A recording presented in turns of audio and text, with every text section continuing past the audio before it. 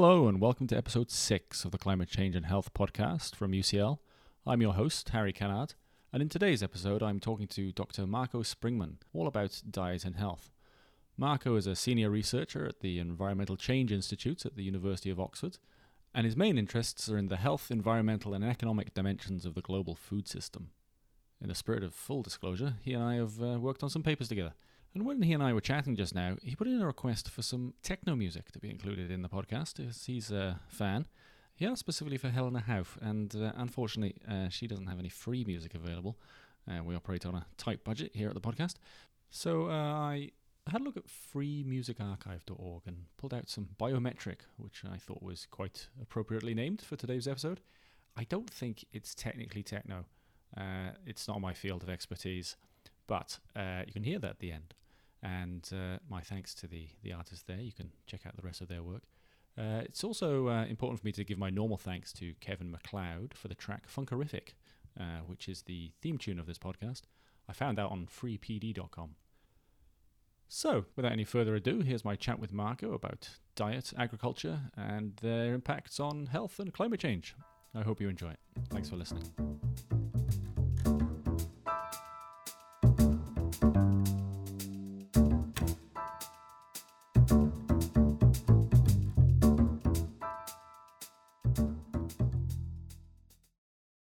I am delighted to welcome Dr. Marco Springmann to the podcast.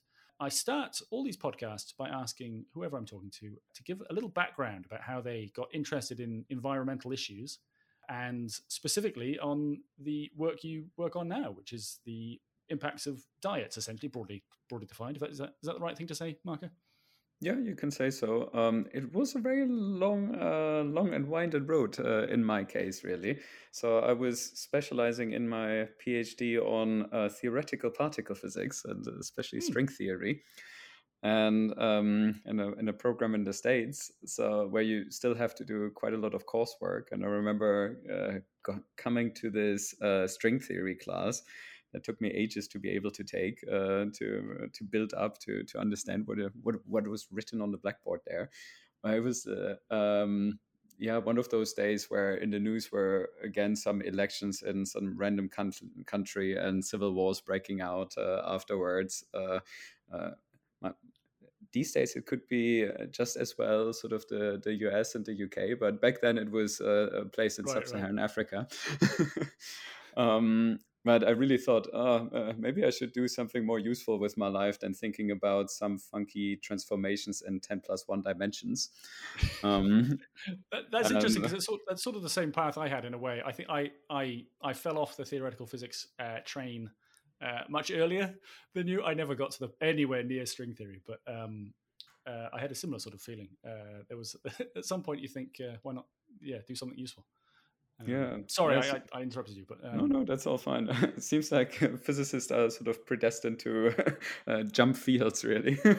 Yeah, exactly. Like over the years, you meet quite a few, right? Yeah.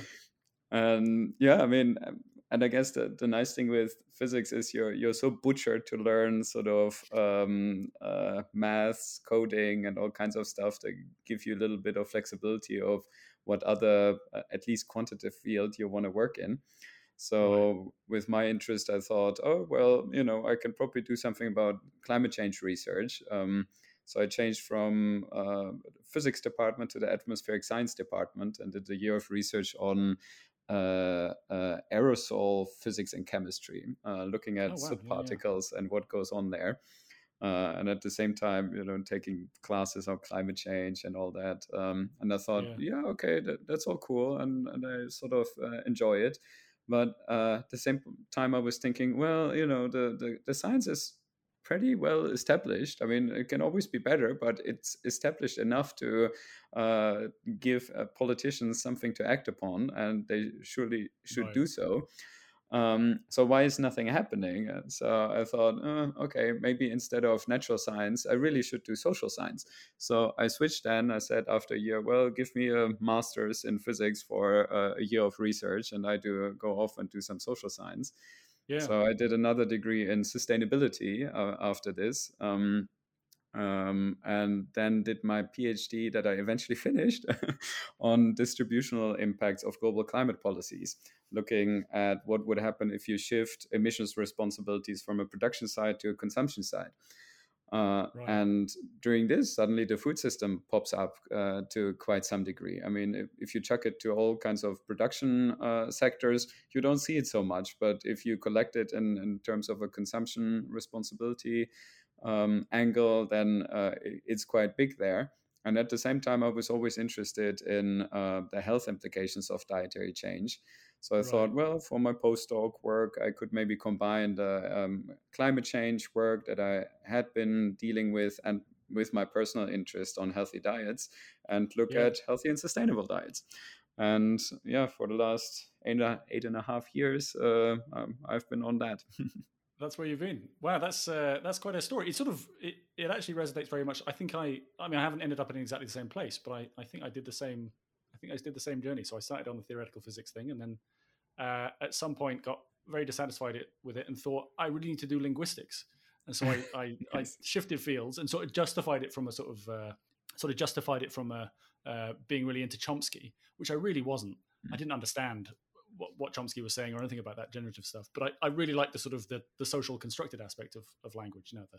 Changing. And wasn't he all wrong in linguistics? Well, I think that's I mean that's the other thing is it's. I think that was my intuition. Is a little bit yes. Sorry, no, but yeah, and then from that sort of arrived at energy because it was this sort of meeting of the both the sort of quantitative stuff and then also a sort of a relevance that really isn't. It's not there in theoretical physics, but it's sort of harder to justify your efforts somehow. Yeah, exactly. And I mean, if you work for, I don't know, 5 years on some minuscule aspect that doesn't really push the boundary of knowledge much, then you ask yourself, what is your contribution, right? And is it really needed there? Yeah, exactly. There may low hanging fruit is probably the if I labor the metaphor. There's more low hanging fruit in the fields that we found ourselves in. To which it's sort of a useful segue towards my first question, I suppose, or my second. So, really central to your research is this observation that different diets have different health impacts, and so intuitively people know that eating is important. And intuitively, people know that different things have different effects on how they feel and eventually what their health outcomes are. Can you outline a little bit how that process works? How it is that different foods impact our health in different ways? Yeah, or maybe stepping back one step to think about how we know that different foods. Yes, have different of course. impacts. Yeah, we can start with that. Yeah. I mean, I didn't appreciate that for a really long time. It was only during my physics PhD studies that I had come across epidemiological cohort studies that attempt to, in a rigorous way, study what are the relative impacts of eating, for example, one more serving of fruit and veg or one more serving of red and processed meat. And all of those things that I really started appreciating. Oh, there is actually a very good science behind studying healthy eating. That goes beyond sort of this folksy knowledge of, just eat a bit of everything, right? Actually, we know now fairly well what are healthy limits or relative healthy guidelines for eating. And the best evidence we have from those are from what are called meta-analysis of epidemiological cohort studies. Meta-analysis are studies that collect different individual studies, so different individual cohort studies, and with some statistical wizardry, construct a consensus estimate from those studies. Those cohort studies, so any individual cohort study, just for a bit of background, they involve like tens to hundred thousands of participants.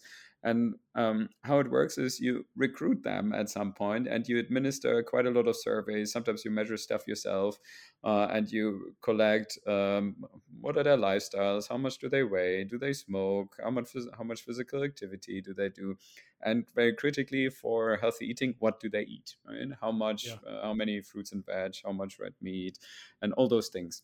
And you need quite a lot of high numbers, because in the end you want to find groups of people that are the same on all aspects but differ only in one, for example the amount of red meat they eat. And not only do you need a large number to find those two statistical groups, but you also need a high number because you actually need to wait quite a bit. You need to wait that people in those cohorts get ill. And that usually, that might happen all the time, depending on what your baseline age is in those cohorts. But usually, even from the time people get ill, and you want to make sure that at baseline they're not ill, right? Because otherwise that might be introduce confounding effects, because you don't know what they're getting ill from.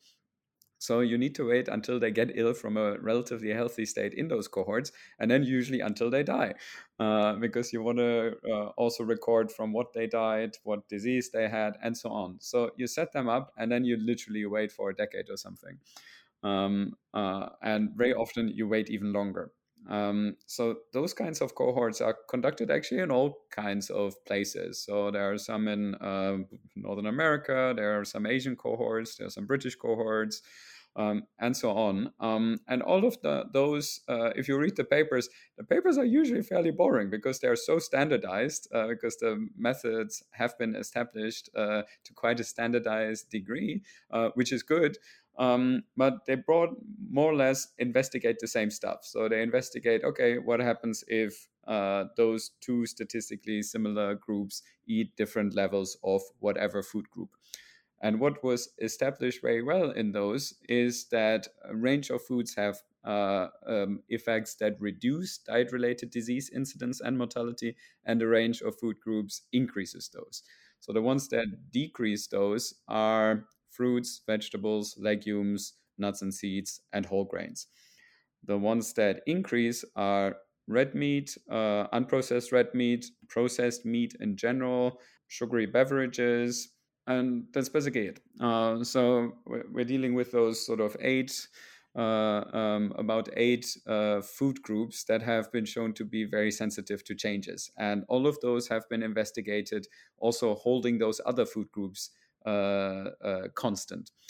That is from an observational side. So let's say, what you get out there is eating one more serving of red meat increases your risk of dying from a diet-related disease by roughly 15%. And the same kind of order of magnitude you get in the opposite side, a reduction of that, if you eat like one more serving of fruit and veg, just as a general order of magnitude there. This is obviously all observational. So this, in theory, could be confounded by any amount of unobserved factors that play a role in the disease etiology. So in order to make this more credible, what people are looking for are also impacts on so-called intermediate risk factors. Those can be observed within the same year and change in the same year. So those would be blood pressure, cholesterol levels, those kinds of things. And there have been, and because they change fairly rapidly, you don't need to do those long observational studies. You can actually do some randomized control trials, which in general are a bit more rigorous scientifically, and they can be done on those timeframes, whereas those long observational cohort studies, with those final endpoints of mortality, no RCT can really be conducted, right?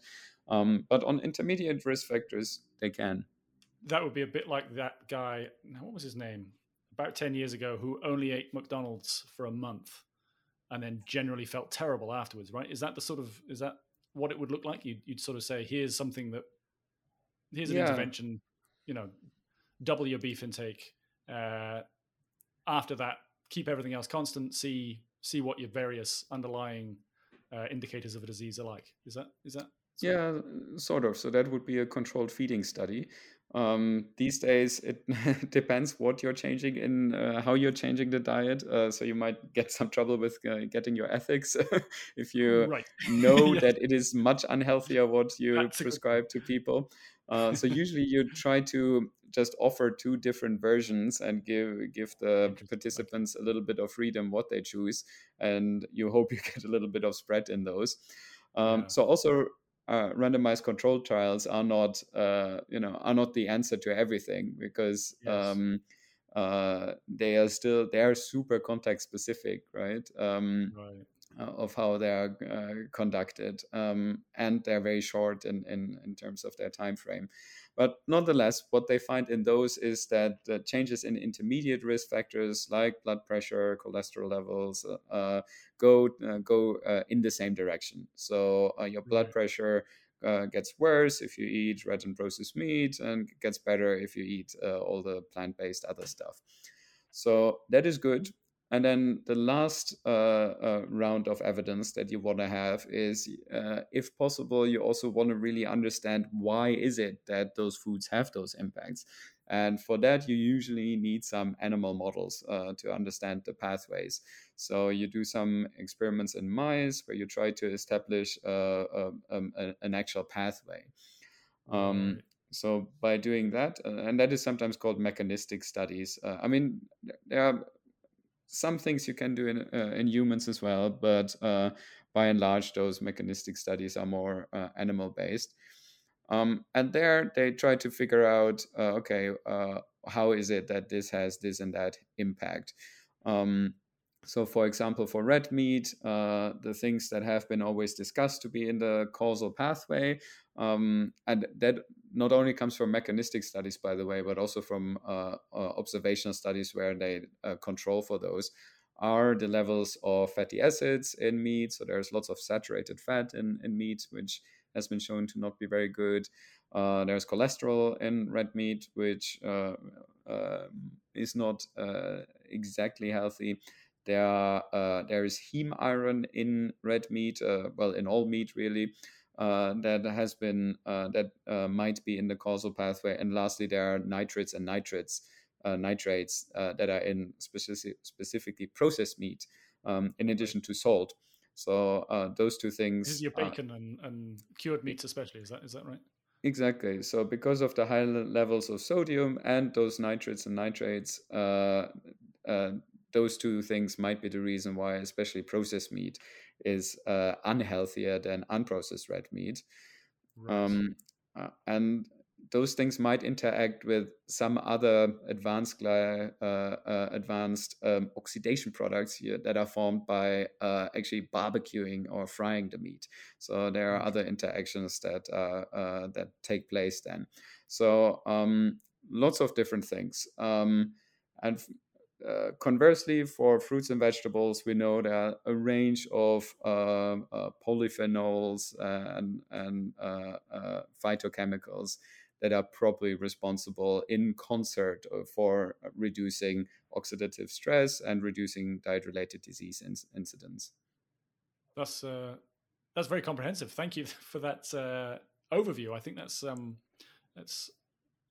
as about detailed description of it as I've ever heard. One thing that one sort of does come across in, I suppose, the sort of shadier parts of Facebook are these arguments that people say that red meat is actually fine for you. It's essential because we were hunter gatherers. All these kind of things which are a bit ahistorical and are kind of confused in the way that they're argued. One doesn't count. I suppose you encounter a lot the argument that if meat is lean and doesn't contain fat, then it's not bad for you. Is that still the case in terms of Yeah, the evidence? from what we can see, that is not the case. So we can do some, for example, health analysis based on those intermediate risk factors, and actually prospectively change the fatty acid composition by taking into account the relative risk factors for those specific ingredients. And there we Right. see that the fatty acid composition doesn't really matter that much. So heme iron and those nitrates and nitrates might be more responsible for the final health impact. I mean, not one thing can explain the full impact anyway. So there are probably lots of things going on, which is the reason why this sort of meal in a pill or in a shake is kind of ill-guided, because you never know exactly what is responsible for what, and you can never isolate the one active ingredient. So in the past, people have tried that and they came up with this sort of vitamin classification, and I thought, oh yeah, any health benefits are just due to certain vitamins, and since then we know that is not the case. So the vitamin C potential of any fruit is much less than the actual impact that food has on diet related disease incidence. So, and similarly for red meat, we don't know exactly which one does something to what degree, but we can say that if you changed one of those aspects, probably wouldn't take away the detrimental health impacts. Right. Similarly, all the observational studies that look at different kinds of meat, the newer ones, they do something interesting they call substitution analysis, because what also seems to matter is obviously what your baseline diet is, right? So if you compare somebody who has a fairly healthy diet with hardly any meat with somebody who eats tons of meat, then you see probably big impacts. If you have the baseline comparator as somebody who eats also fairly unhealthily, maybe not so much, right? So what people do there is they try to identify groups of people that seem to have substituted, for example, the protein section of their foods. So going from processed meat to red meat to poultry to dairy to eggs and so on. And what you can see there is also a very nice relationship or a very nice order by which any of those major foods are unhealthy or healthy. So you see that processed meat is unhealthier than unprocessed red meat, which is healthier than poultry, which is similarly healthy or unhealthy to dairy and eggs, which is and then it gets further, and all of those plant-based foods like nuts, legumes, fruits and vegetables, they are always healthier than any of those meat categories. So from that, even if you wouldn't believe the absolute impact, the absolute relative risk that is deduced from those epidemiological studies, you still see this ordering or classification of what is relatively unhealthier and what is relatively healthier everywhere, basically. So there'll be an argument for making a substitution along that sort of healthy sort of chain, almost at whatever stage you are. So if you're eating a lot of processed meat, then red meat, then moving to more poultry would be relatively better. Is that the right way of putting it? Yeah, exactly. That's super interesting. And all of this sort of interacts with whatever underlying state the population as a whole is in terms of disease prevalence and what other diseases are going on and all the rest of it. And so, and correct me if I'm wrong, but you would see these dietary impacts most in countries where people live long enough for the impacts of these factors to become clear. Yeah, no, you can say that. So in some Asian cohorts, actually, there are only some long-term health impacts you don't see so much yet, specifically those related to red and processed meat, because it takes time for coronary heart disease, stroke, and cancers to develop. So there you have lots of confounding with socioeconomic status, because very often people with a higher socioeconomic status eat more red and processed, well, mostly red meat in China, for example, but they also have access to better healthcare services. So you get lots of confounding there. But one thing that changes relatively fast is type 2 diabetes. And there you can already see the impact of it. So that gives you sort of a little bit more fast-track picture of where the disease progression is going. Fascinating. Okay, so that's definitely something that's important for whoever's listening to this podcast, is to sort of think about their own. I mean, that's one thing I suppose, maybe to to sort of recast that slightly glib comment, is that how does one make an assessment of these epidemiological population level effects in terms of your own dietary choices? Is there an equivalence with all this with something like smoking, where it's very well established that it's harmful for you, and certain people will smoke and love smoking, but do they just have to know that there's an impact on their health there? I mean, is that the easy way of putting it, or is there another way?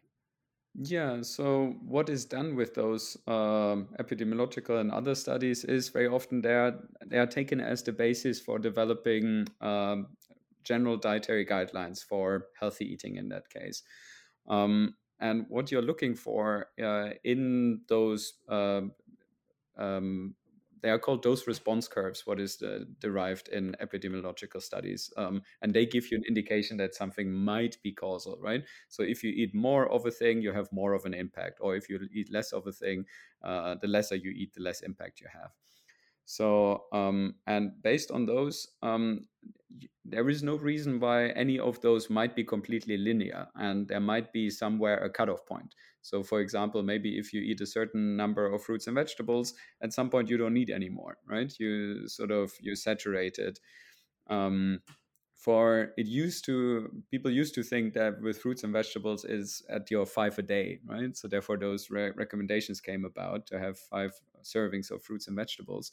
Actually, since then, other epidemiological studies came out that had higher exposure levels, meaning people who ate significantly more than those 5, and they could still demonstrate additional health benefits. So it just happened that in those older cohorts, not very many, especially in high-income countries, not very many people even made those 5 a day or even ate more. But now you actually see that even eating more than 5 a day is still better. Conversely, the ones that look at red and processed meat, they usually find an increase in risk going from the very lowest quintile or quartile or whatever, however they portion their consumption data, to the next level. So there is always an increase in risk. So from that, you can deduce that the so-called minimal risk exposure level is basically zero. That doesn't mean you should not eat any. It's obviously up to you how much you eat. But if you want to minimize your risk, zero would be the risk minimizing level there. And if you put all of those together, you can basically construct general dietary guidelines that tell you, okay, on a given day or per week, what are the foods that you should eat, and how does a sort of well balanced and well composed diet look like? Right. That's really clear. So just sort of stepping to the other side of the coin, if that's the right way of putting it, the agricultural system has a number of impacts on the environment. In terms of different food raising, you get different stresses on different aspects of the environmental and resource chain. So just off the top of my head, there is this sense that almonds are very water intensive. I hear that in respect of California. Can you sort of step us through a bit some of the biggest impacts of all these decisions and what they are doing to the planet sort of globally, and then also, in particular regions where it might be better to avoid certain foods in favor of others? Sure. I mean, the food system is tremendously resource intensive. If you put your bird's eye view on, then it's responsible for about a third of all greenhouse gas emissions. Agriculture is done on about 40% of the Earth's land surface. It uses more than 70% of all fresh water resources, and the over-application of fertilizers has already resulted in quite a number of so-called dead zones in oceans that are depleted of oxygen levels. So there is tremendous environmental impact associated with the way we produce food at the moment, and we projected that if we don't change course, those impacts would increase by about 50 to 90% up to 2050. And by then, exceed all key environmental limits or planetary boundaries, as they're sometimes called, that are related to agriculture. And those would be limits due to climate change. So it would further basically extreme weather events and other things that are related to climate change. They're related to freshwater use and ecosystems, land use, biodiversity loss, and biogeochemical flows of nitrogen and phosphorus. So we're really in deep trouble if we don't change course in the way we A, produce food, and B, the kinds of foods that we produce. The counter argument is that agriculture produces a lot of economic benefit for a lot of people. So I'm from a particular part in Wales where there's a good portion of the economy relies on sheep farming, and if you remove this key aspect of the community, then the world will end, irrespective of climate change, that kind of thing, right? I'm being slightly hyperbolic, but that I mean, how do we? Is there a sense in which we should balance those two aims, or is the looming catastrophe with regards to those planetary boundaries just really so clear that the change needs to happen fairly rapidly, pretty much everywhere? I mean, one side is just accounting of emissions and other impacts, and there the change that needs to happen is super rapid. So in order to meet the 1.5 degree target, to not have global warming of more than 1.5 degrees, I think the general rule of thumb in terms of decarbonization and reducing greenhouse gas emissions is that you need to have a reduction of 50% every decade. Right, this is huge, 50% every decade, right? And that is just accounting, really, right? So there is not much that you can argue with that. I mean, sometimes what so-called integrated assessment models do is they introduce some funky carbon capture and storage technology that miraculously deals with some of this, but most of that is not demonstrated at scale. And there might be a social backlash to this as well, because if those don't work, then suddenly you might have runaway climate change if there is a big release of carbon that has been captured in some technological way. So on the one side, you have basically this accounting of, okay, stuff needs to change, otherwise we're doomed.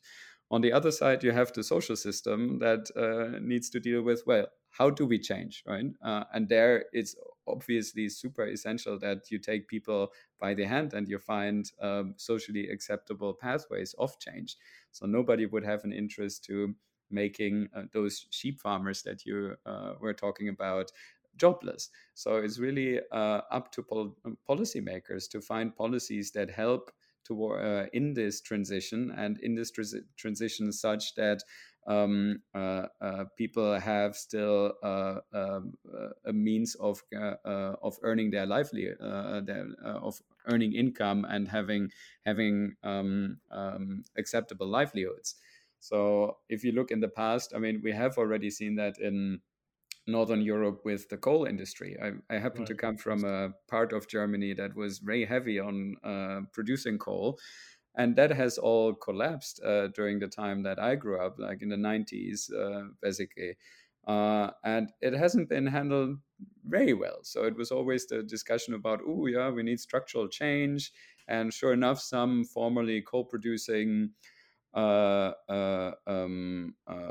companies and places have been turned now into sort of cultural places, and you have some nice sort of exhibitions and clubs there, but lots of people became jobless, right? So it hasn't. It was a very similar thing in Wales as well. I mean, yeah, I think we sort of idealize Germany and some parts from the sort of Welsh perspective, but that's another story.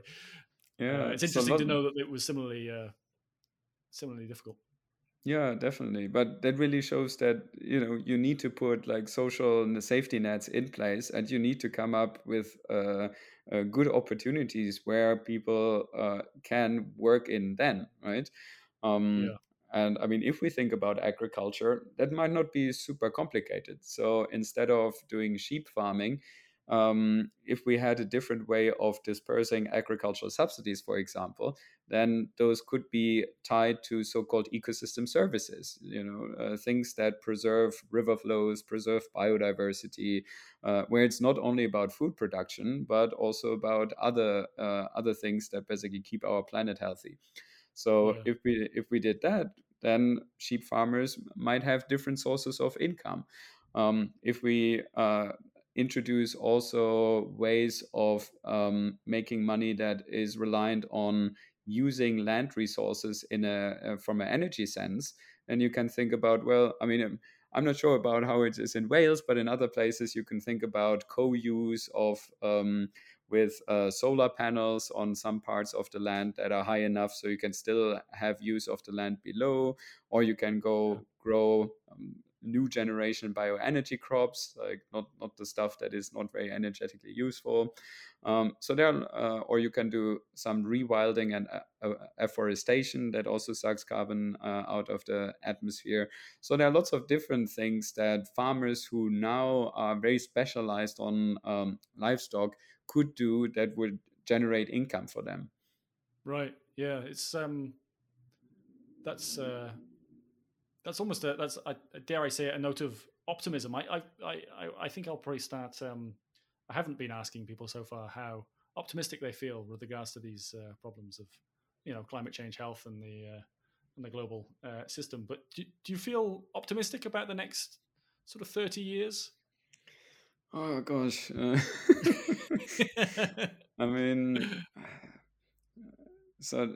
I mean, climate change research or climate change related research, I do more than a decade now, and I feel really not enough has changed, and policymakers only now wake up to the easiest side of climate change, like the energy system side, that is so clear that has to change and decarbonize. And I think we're still way off that policymakers and maybe the general public to some degree accepts and realizes the urgency that the food system needs to needs to be transformed. So I don't know. Optimistic, pessimistic is maybe the wrong dichotomy. Realistically, those things won't be super fast, I think. And for researchers who see the data every day, it's damn frustrating that things are so slow. And I don't know how to deal with that properly, but no, it becomes a bit of a psychological process, doesn't it? Where you have to, I have. I don't have a method yet, but I have been looking for methods to make myself feel less like the problem is impossible, and more like we're contributing in some way to a process that may be helping. But it's not easy. Yeah, maybe we need like researchers anonymous, climate change researchers anonymous, where we sit in a group. Yeah, exactly. Oh, I've looked at the energy data again. It's horrible. Right. Exactly. No, absolutely. Well, wonderful. I think that's some excellent stuff in there, Marco. Thank you very much. I think I will say. Sure. I'll do the little spiel now. Thank you very much, Marco, for joining us and giving such a clear outline of what we can do in a positive way. I mean, it's one thing having a problem that you don't know how to solve, but it's another thing having a problem for which there is a solution. So, in some sense, maybe the pessimism that I attempted to elicit from you can be counted from that. So, thanks very much for joining us, and. My pleasure. Right. And, if ever you get a bit too pessimistic or so, don't forget there are other things in life as well, and listen to some nice techno and go dancing.